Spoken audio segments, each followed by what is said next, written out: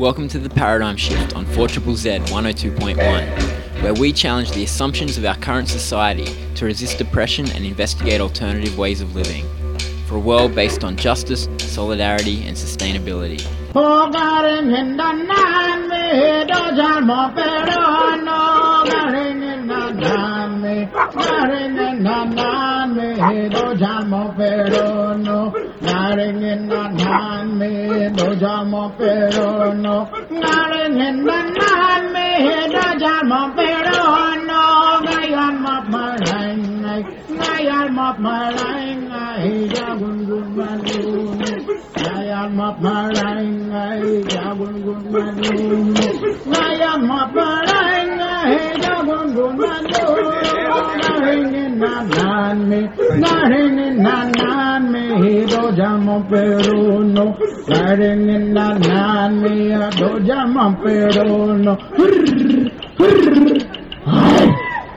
Welcome to the Paradigm Shift on 4ZZZ 102.1 FM. It is your local independent community radio station that you are tuned to.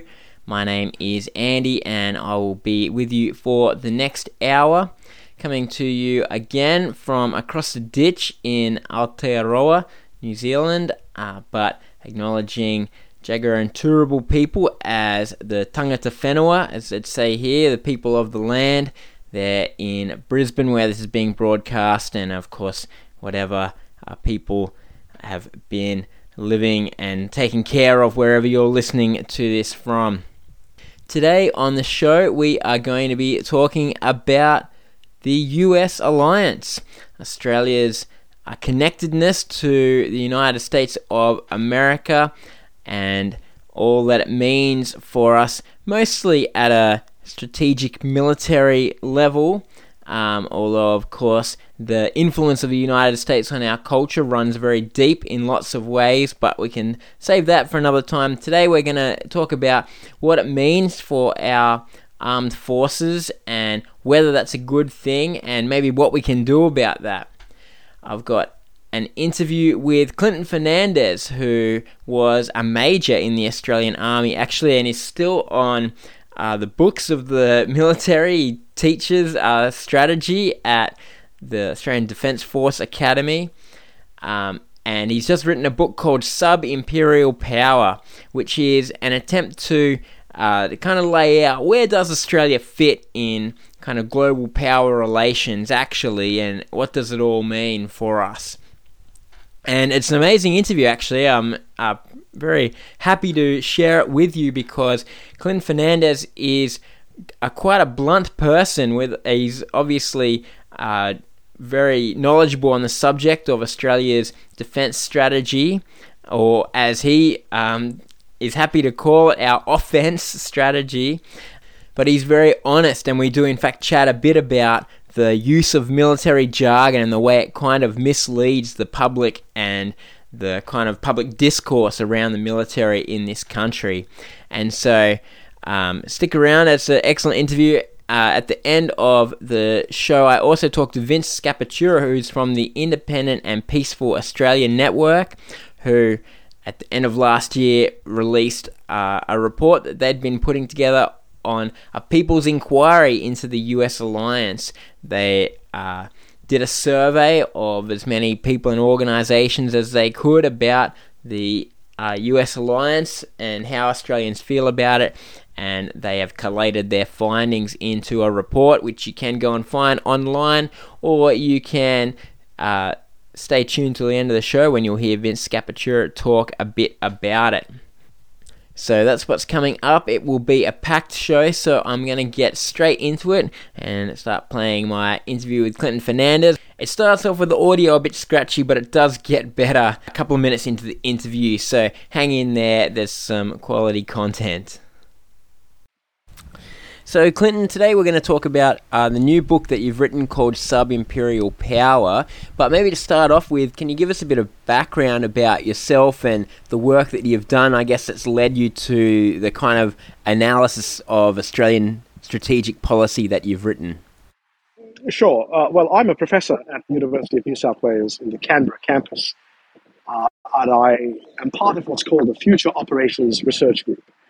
The Future Operations Research Group examines the military, strategic, and generally the operational environment that the Australian Defence Force is likely to face over the 5, 10, 15-year period. Before that, I've been doing that for about 15, 16 years. Before that, I was a major in the Australian Army, and I served in the Army for about 15 years as well. So totally, slightly more than 30 plus years of involvement in thinking about foreign policy, defense policy, national security, that kind of thing. Okay, so let's talk about Subimperial Power, your new book. It's not a new theme for you, I guess, talking about Australia's relationship to the United States. What brought about the book? Well, I wanted to make sure that we could get a simple but not simplistic understanding of how Australia operates in the world. What's the purpose of our foreign policy? What's the purpose of our defense policy?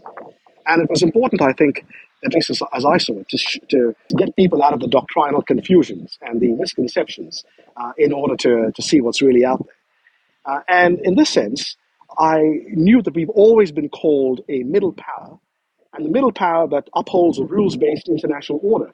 Whenever you hear somebody talking about Australian foreign policy, you start talking. People talk about a rules-based international order and how we are a middle power, or sometimes a good international citizen. And so I wanted to explain what the rules-based international order was and why it was different from international law, because they don't say we should operate in accordance with international law and the United Nations Charter. They always say, well, we should operate as a rule, to uphold rules-based international order. So I wanted to explain what that rules-based order was, and in that context, to show that we are not actually a middle power, and we're not exactly an exploited state either. We are something else, and this is where the concept of the sub-imperial power comes in.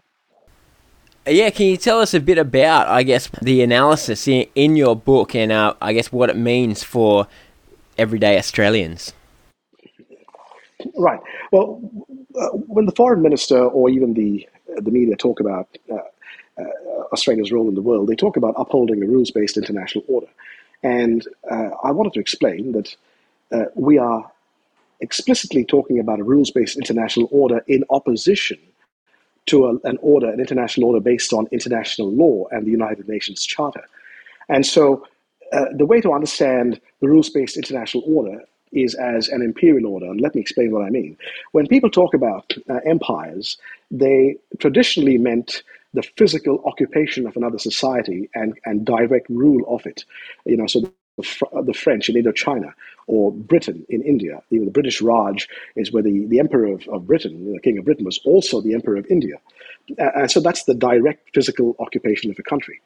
But the point of imperialism is actually control over another society's sovereignty, its ability to make independent decisions. Physical occupation is just one way of achieving that. And so modern imperialism is about control of sovereignty, not control of territory. And you can control other countries' sovereignty by the threat of force, as well as the use of force, by intelligence operations that interfere with their decision-making, by trade agreements that limit their sovereignty, and by investor rights treaties that limit the sovereignty or the ability of governments to act and subordinate them to the interests of corporations. And so that's an imperial order. And if one accepts that premise, then the United States sits at the apex of a hierarchically structured imperial order. But Australia, in this sense, is not exploited. Australia is a wealthy, powerful country where immigrants want to come here. And so the way to understand Australia is as a sub-imperial power. So we are both powerful in our own region. We are extremely powerful. We are an imperial power in the case of Timor, Papua New Guinea, Solomon Islands, Vanuatu, and in the past even Fiji. But we are sub-imperial in the sense that we subordinate our sovereignty to uphold a US-led international order. So that's the basic idea. It's an interesting one because I guess the majority of scholarship and thinking these days is that empires are bad and kind of colonialism has left a terrible legacy. But I think strategically a lot of people would say, well, yes, you want to be on the side of the right side of empire or something like that, the US and yes. That. Malcolm Fraser in his book Dangerous Allies talked about Australia as always having a need for an imperial power, that the UK was kind of like our imperial power, and then we transferred to the US, and this was something that Australia wanted. Do you think that people might agree with your analysis but see it as a good thing? Oh, well, look, I'm not actually presenting it as a bad thing or a good thing. You see, my aim is to inform rather than to persuade. And the idea is that if you explain that the rules-based international order is an imperial order, it's a hierarchically structured imperial system, that's not saying that it's good or bad. It's basically trying to demystify the concept of a rules-based order. So when people talk about why we should support the United States or oppose the United States, that's not really what the book is about. What I'm trying to say is that the rules-based order is not some kind of neutral, benign system, despite its inclusive-sounding name. It is, in fact, an order of exclusion. It's an order of domination. And we are, in fact, a fortunate component of that because we are the junior partner of the most important imperial power. And so that's really what the book is. But it's really an attempt to demystify this idea of a rules-based order, and also to demystify the idea of security. That's the critical aspect of how to think about foreign policy. So, for example, when we talk about supporting the United States, it's always presented in defensive terms. It's a security. We need it for our security.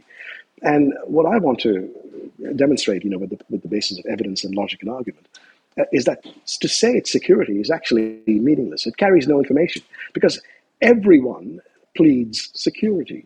Everyone says that the military stance is defensive. So, for example, we were defending ourselves in Iraq. We were defending ourselves in Afghanistan.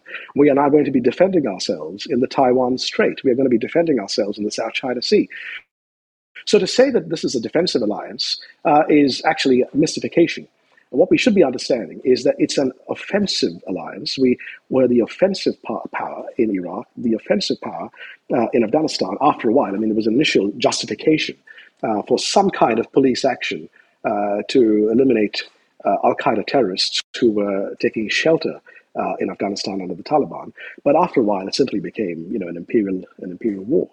And now in Taiwan, it's pretty clear that the United States is weaponizing the idea of supporting Taiwanese self-determination in order to put pressure on China. And we are purchasing, or we are saying we're going to purchase submarines, nuclear-powered submarines, in order to defend ourselves and the United States in the Taiwan Strait. And that is a meaningless statement, which is why we should understand this as an offensive system, not as a defensive system.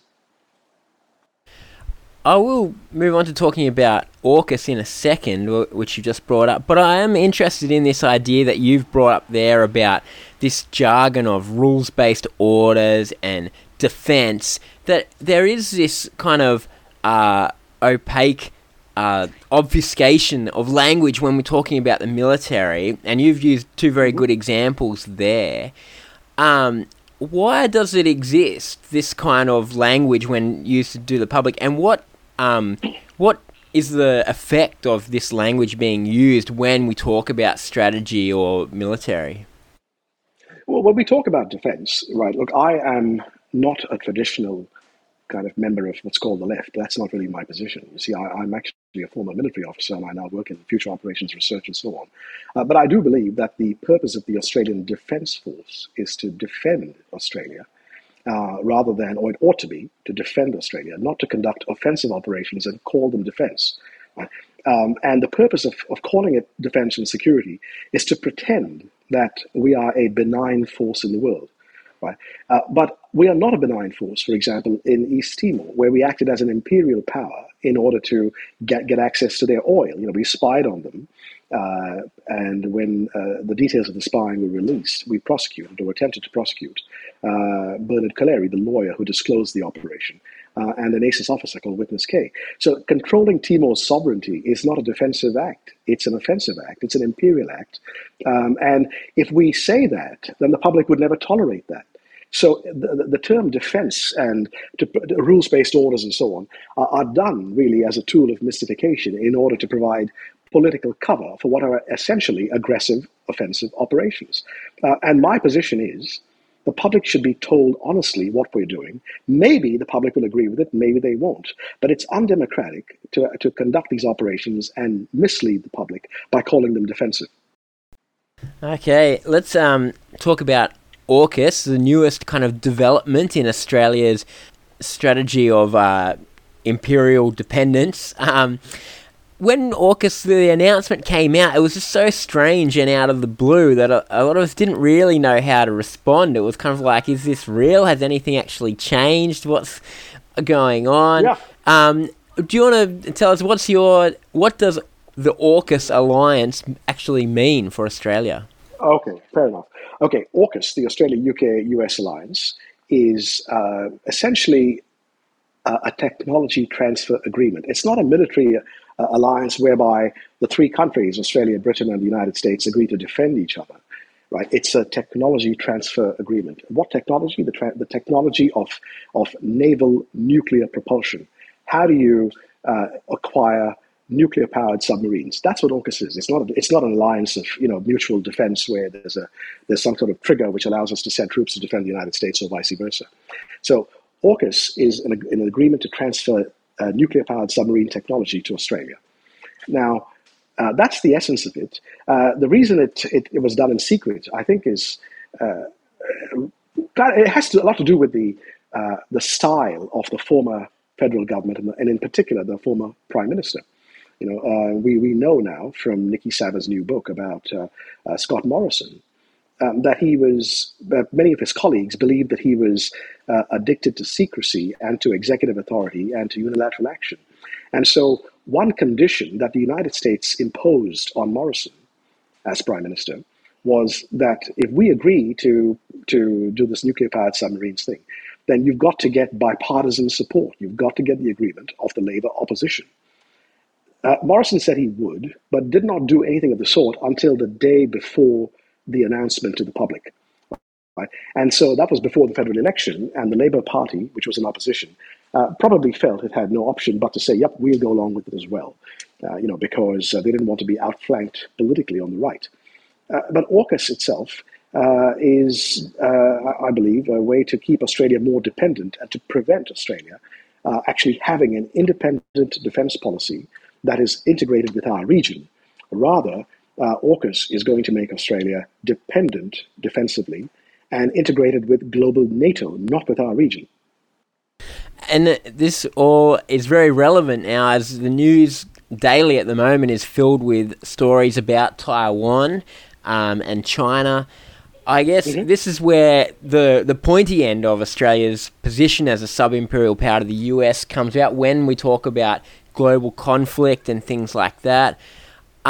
What do you think? Yes. What does it mean for Australia in this stage with a potential action around Taiwan? Well, your focus on AUKUS in that respect is very appropriate, because here's the thing. I'm of the view that submarines are absolutely essential for Australia's defence. We are an island nation, and about 95% of our trade by weight moves via the sea, the rest via the air, of course. And submarines are essential for securing trade routes, for deterring an adversary. And if the future Australian government decided that it wanted to have a more regionally focused, independent defence policy, that policy would require submarines. We need submarines to defend Australia. But we don't need nuclear-powered submarines, right? So conventional submarines are ultra-quiet. In fact, air-independent propulsion submarines are quieter than nuclear-powered submarines. Nuclear-powered submarines are actually noisier. They have noisy meshing gears between the turbine and the propeller, and their reactor cooling pump has always got to be left on. It can't be turned off. And so it's quite noisy compared to conventionally powered air-independent propulsion submarines. Furthermore, these nuclear-powered submarines are very expensive. The estimated cost is 8 boats for $170 billion. We could buy 20 ultra-quiet conventional submarines for $30 billion. And we could develop the technology and the servicing and the engineering to maintain them over the life of the submarine. And we would not be alone. So Germany, which is an advanced technological power, Italy, also an important industrialized power, Portugal, Spain, Singapore, South Korea, Japan, all have air-independent propulsion submarines, conventional submarines, because for them, those submarines are for their defense. Nuclear-powered submarines are not relevant to Australia's security. Their purpose is to integrate Australia's Navy into the United States Navy in order to put pressure on China and perhaps go to war in the South China Sea and the Taiwan Strait. Conventionally powered submarines are absolutely essential for our security. I can't imagine an independent defense policy in the absence of submarines, but nuclear-powered submarines are not there for the defense of Australia. They are there in order to make the Royal Australian Navy essentially, a part of the United States Navy, and that's the problem with it. Now, once again, if that's the way it goes, then that's fine. But the public should be told what the purpose is, what the real purpose is. And I don't believe that's occurring. The public is not being told what these submarines are going to do and why they are not relevant to the defense of Australia. Are there concerns, I mean, in a changing global order, I guess, where there are, potentially changes happening? I mean, if Australia's attachment to the US that we have through these submarines, through the US bases on our country, our strategic dependence, could it lead us into trouble in the future if things change? Yes. Look, we are not actually buying submarines, despite the fact that that's the claim. What we are doing is subsidizing the US Navy's submarine budget so that they set up those boats in Australia. They are nuclear powered. We do not have a domestic nuclear industry. There is a non-proliferation treaty which requires inspections, and so we aren't going to allow that, which means essentially the United States is going to be doing all the submarines. Now, if you, for example, were to buy a car, but that car could not be repaired, maintained, serviced, upgraded in your own city. You had to go and send them off to, say, I don't know, Indonesia or New Zealand to do it. Then essentially, you're not actually buying a car.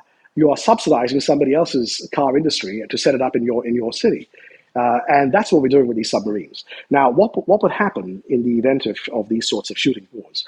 The submarines would be accompanied by Australian frigates. These frigates have about 170 to 180 sailors on board. Those frigates are very vulnerable in the event of a shooting war if they come within range of the Chinese coastline.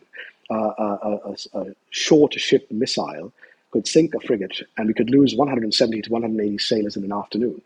Now, we lost about 40-odd soldiers in Afghanistan over about 2 decades of fighting there, our longest war. We could lose more than triple that in one afternoon. And what's not been contemplated is the sociological fracture that this would cause, right? So imagine if you lose 170 sailors to a Chinese surface-to-ship missile, and the public is being told we are the ones being defensive, and they're the ones being aggressive. We're not being told the truth, that in fact we are acting offensively. Well, the effect on people of Chinese heritage in Australia would be very traumatic. You could expect attacks on public transport, calls for some Chinese people to be interned in camps. The sociological fracture would be terrible. And that's not been contemplated. That's never actually been up for debate or discussion. There are other problems with it, of course, which is that, you can imagine the wall-to-wall, understandably, wall-to-wall interviews with schoolmates, high school teachers, parents, children of the dead sailors. And that would fundamentally change the temperature in this country. And all of that could be avoided if we stayed out of AUKUS's naval nuclear propulsion technology and acquired conventionally powered submarines. You could get 20 ultra-quiet ones for $30 billion, rather than 8 American boats or British boats for $170 billion. And plus, you had much more to spend on other things, not just defense, but on health and education and things like that, infrastructure. Yes, well, that does bring me to the next question of what, in your vision, does an independent, I guess, non-sub-imperial Australia look like? Well, a foreign policy is basically the external expression of your own domestic structure, whether it's economic, political, or whatever else. And you can't have an independent defense policy or an independent foreign policy unless you have, when you've got a dependent economy. And much of Australia's exports and so on are really primary products, we tend to export the raw materials so that other people elsewhere can manufacture smart things, and we buy them. We then buy those smart things. So we happen to be extremely rich in critical minerals, which are rare earths and things like that, which are absolutely essential for a high-tech world and for the green energy transition. What we could do is set up a national critical minerals company and then invite companies from the United States and the European Union to come to Australia, use those critical minerals, but transfer some of the technology to us so we can manufacture smart things ourselves, right? The ambition should be to see us as more than simply a quarry, or just an oil field. It should be to try and develop Australia and help us climb the technology ladder, make smart things and things like that. And our foreign policy and defense policy would then absolutely require us to have a defense force that can defend. Right now, the Royal Australian Air Force, parts of them are basically developed to be wings of the United States Air Force. You'd have to have purchases that are more relevant to us rather than simply designed to support the United States in the United Arab Emirates or Qatar, fighting wars in the Middle East or somewhere else. You'd have to have a defense force that was oriented towards the defense of Australia, not just a continental defense, but the sea lanes and trade routes and so on. And that's what it would look like. It would look like being integrated into the region, into regular exercises with Singapore, Malaysia, Indonesia, rather than 20 years in Iraq and Afghanistan. That's what the last 20 years of a non-sub-imperial power foreign policy would have looked like. And that's not been done. You could have had, for example, Australian officers going to study in Indonesian staff college and vice versa, Malaysians and Indonesians coming to study here. That kind of regional integration, whilst maintaining Australian independence and a very powerful defence force, is what an independent defence policy would look like.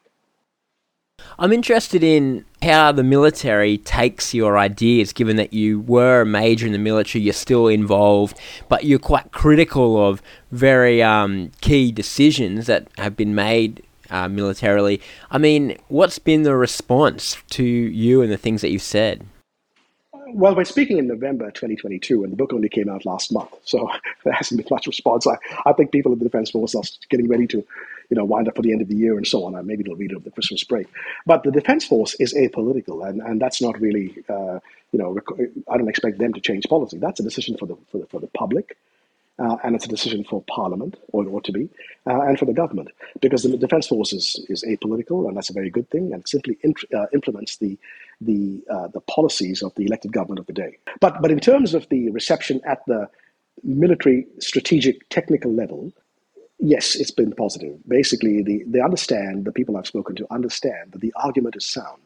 Right? It's not their role to implement defense policy. It's to sort of formulate defense policy. That's a political idea. It's a political role for the government and Parliament. But at the level of technical understanding of how one develops an independent defense force, there is agreement. There is no real doubts about how one does this.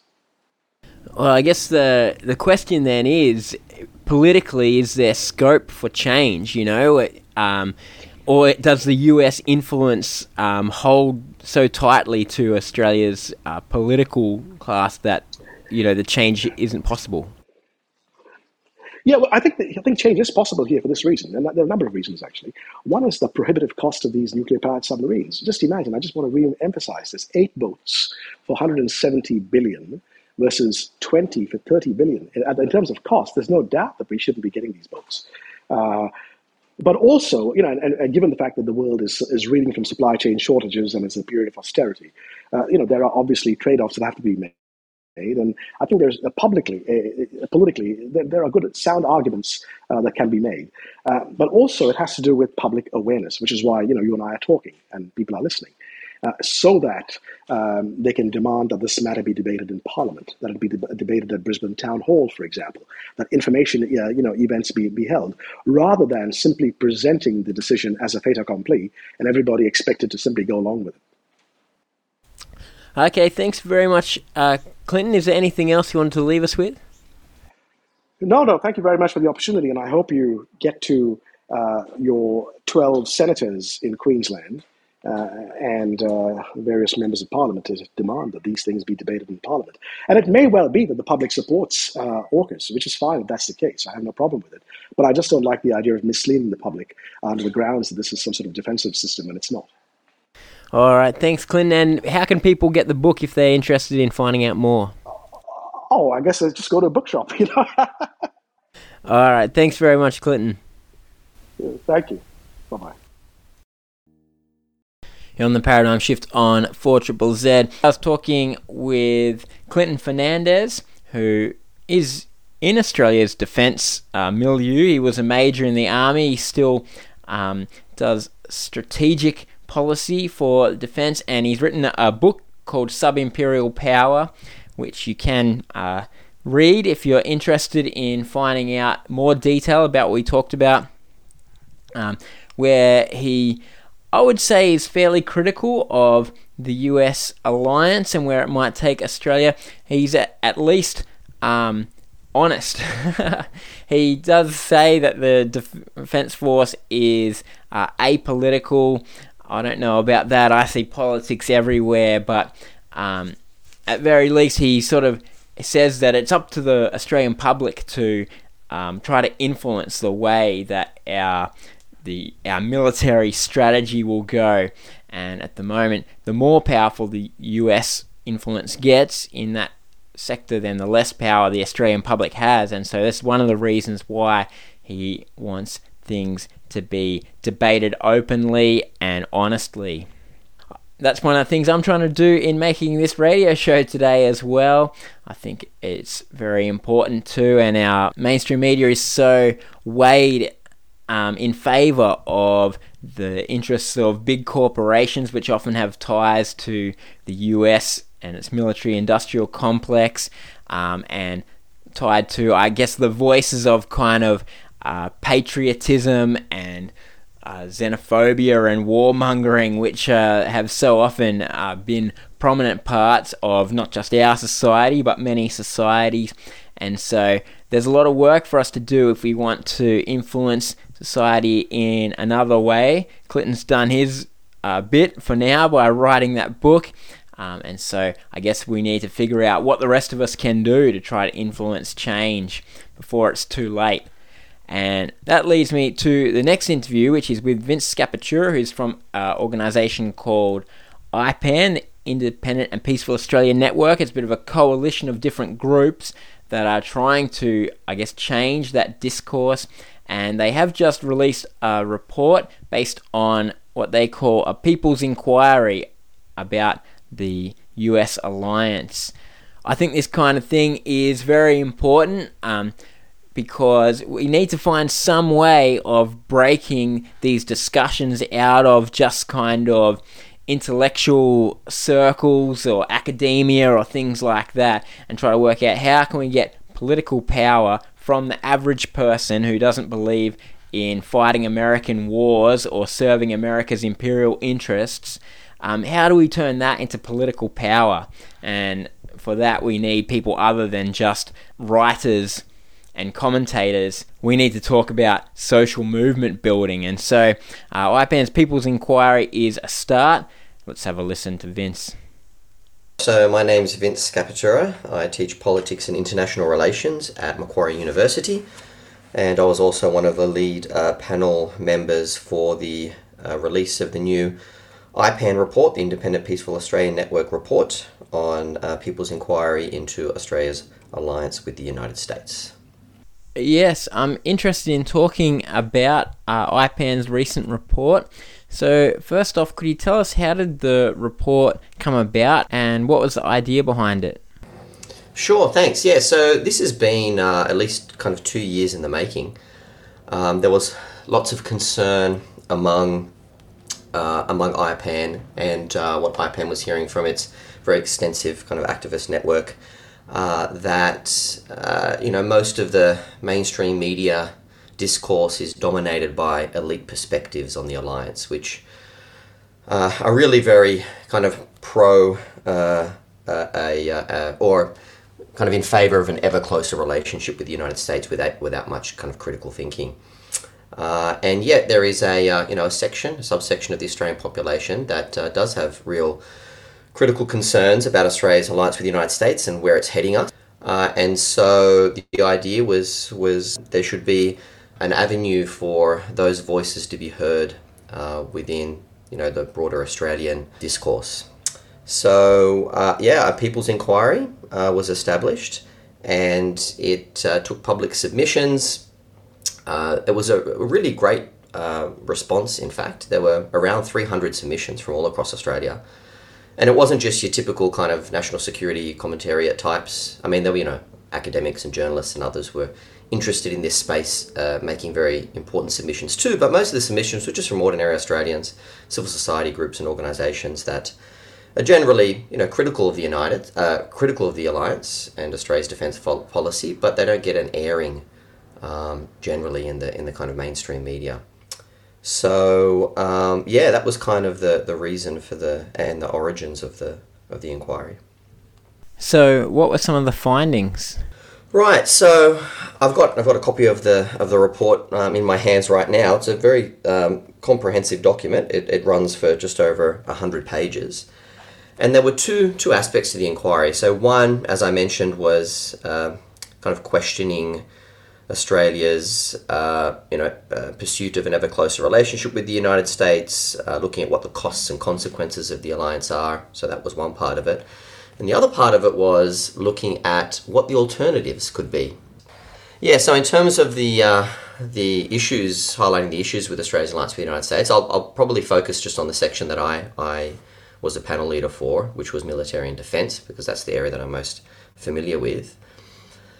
So I think there were a lot of areas of concerns about sovereignty, concerns about Australia being dragged into another kind of disastrous war with the United States, as we have been for, in decades past, particularly in the context of kind of the pivot to the Indo-Pacific, with the United States, withdrawing from the Middle East, more or less, and pivoting to the Indo-Pacific region and kind of gearing up for preparations with conflict with China. There was a real concern within the submissions about Australia being dragged into such a conflict.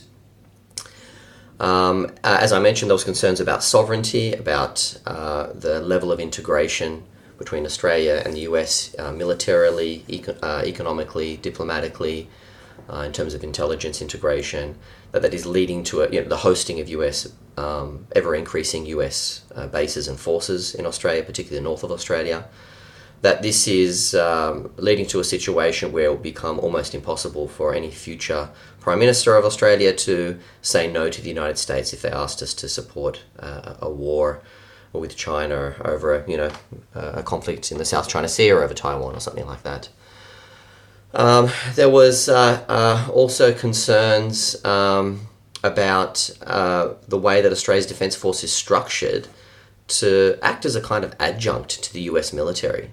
That as a result of the alliance, we buy these very exquisite, expensive military and defence systems that can neatly integrate or play a niche role in whatever war plans the United States is drawing up, but then aren't particularly useful for the kinds of contingencies that would require the defence of Australia and the Australian continent, the Australian air and maritime approaches. And it's not only about concern that we're structuring our defence forces, to be an adjunct to the US military and not for the purposes of the defence of Australia, but also we're prioritising the wrong threat. I mean, the greatest threat to the well-being and security of Australians is not China. The most important priority is climate change. Climate change is undoubtedly the most significant defence and security issue and environmental issue, of course, for Australia moving forward. And yet our defence establishment seems to be totally oblivious to that, and all the focus is on China. And I think that is it's symptomatic of our relationship with the United States, because that's where the US focus is, and so inevitably that's where our focus is. So there were some of the key concerns that came out of the report. One of the other things you've emphasised is Australia as yet abstaining from the treaty for the prohibition of nuclear weapons, and that could be something that could change. Right, yeah. So this is another consequence of Australia's alliance with the United States undermining our own security and global security. The only existential threats to Australia are climate change and nuclear war. And yet it's on these two areas that Australia is either not doing anything or moving backwards, or in fact being obstructionist. And particularly when it comes to concern about nuclear proliferation, where we're being obstructionist. And we're being obstructionist because of our alliance with the United States. So there is a monumental treaty, the Treaty on the Prohibition of Nuclear Weapons, that was negotiated through the United Nations and done so through a very important Australian advocacy organisation, ICANN. And Australia has refused to sign that because of its concerns about imperiling our relationship with the United States and because of pressure from the United States. So signing that treaty is one of the recommendations in the report, of which there are many, and I guess our listeners can go and read that report. But I guess the other question is about power, about how can those of us who are critical of the US alliance kind of enact that in a society where there are very powerful forces that bind us to the US. Right, yeah. I mean, the US alliance has kind of deep and broad support in Australia among the national security elite. And the kind of pro-alliance discourse really dominates mainstream kind of sources. But of course, even at the Australian public level, I mean, survey after survey shows that the majority of Australians, when asked do they support Australia's alliance with the United States, and what kind of feelings they have towards the ANZUS Treaty and our relationship with the United States generally, there's a majority support opinion for that. But when you dig down deeper into the survey results and you ask Australians questions like, should we join the US in a conflict over China, in a contingency over Taiwan, or in the South China Sea, there is strong opposition to that. And so there's a kind of a disconnect. I think the Australian public seems to be somewhat confused because there's support for the alliance, but not really a good understanding of where the alliance is likely to lead us. And yeah, I mean, the options available to activist networks are the usual ones. It's the kind of thing that IPAN was doing with this inquiry, just kind of using our own kind of networks, our own tapping into those people who are have those concerns and doing as best we can to amplify those voices. Okay, thanks very much, Vince. Thanks, Andy. That was Vince Scappatura there, politics lecturer at Macquarie University, and like our other guest, Clinton Fernandes, somebody who has written a book about US influence in Australian politics. His book was called The US Lobby and Australian Defence Policy. No fancy metaphors there. And he was talking about the IPAN People's Inquiry into the US Alliance. IPAN's the Independent Peaceful Australia Network. You can read that report on their website, ipan.org.au. You can also order a hard copy of it through that website, and there's loads of other resources on there if you are interested in finding out more info. And of course, you can also read Clinton Fernandes' book Subimperial Power, wherever you get your books from, either bookstores or libraries, of course, always a good option. And yeah, certainly the American influence in Australia is something that we need to talk about for a few reasons. One, of course, is that we've already foolishly been led into a couple of disastrous American wars in recent decades, failing to learn from the lessons of Vietnam, and we are quite possibly going to be led into another one in China. And one of the other reasons being that it is possible that even if every Australian said that we didn't want to go to war with China, that the American military is so hardwired into our own military infrastructure that we wouldn't be able to say no, or that we would be the subject of one of the many American imperial takeovers that has happened in the last couple of centuries. And I think when we talk about, imperial powers, that is one of the things to remember, that ultimately it comes down to blunt power, and America hasn't been afraid to use that in the past. And so for the very sake of, I guess, freedom and sovereignty as a nation, I'm not a big fan of nations, but it's certainly better than lack of sovereignty being controlled by an overseas power.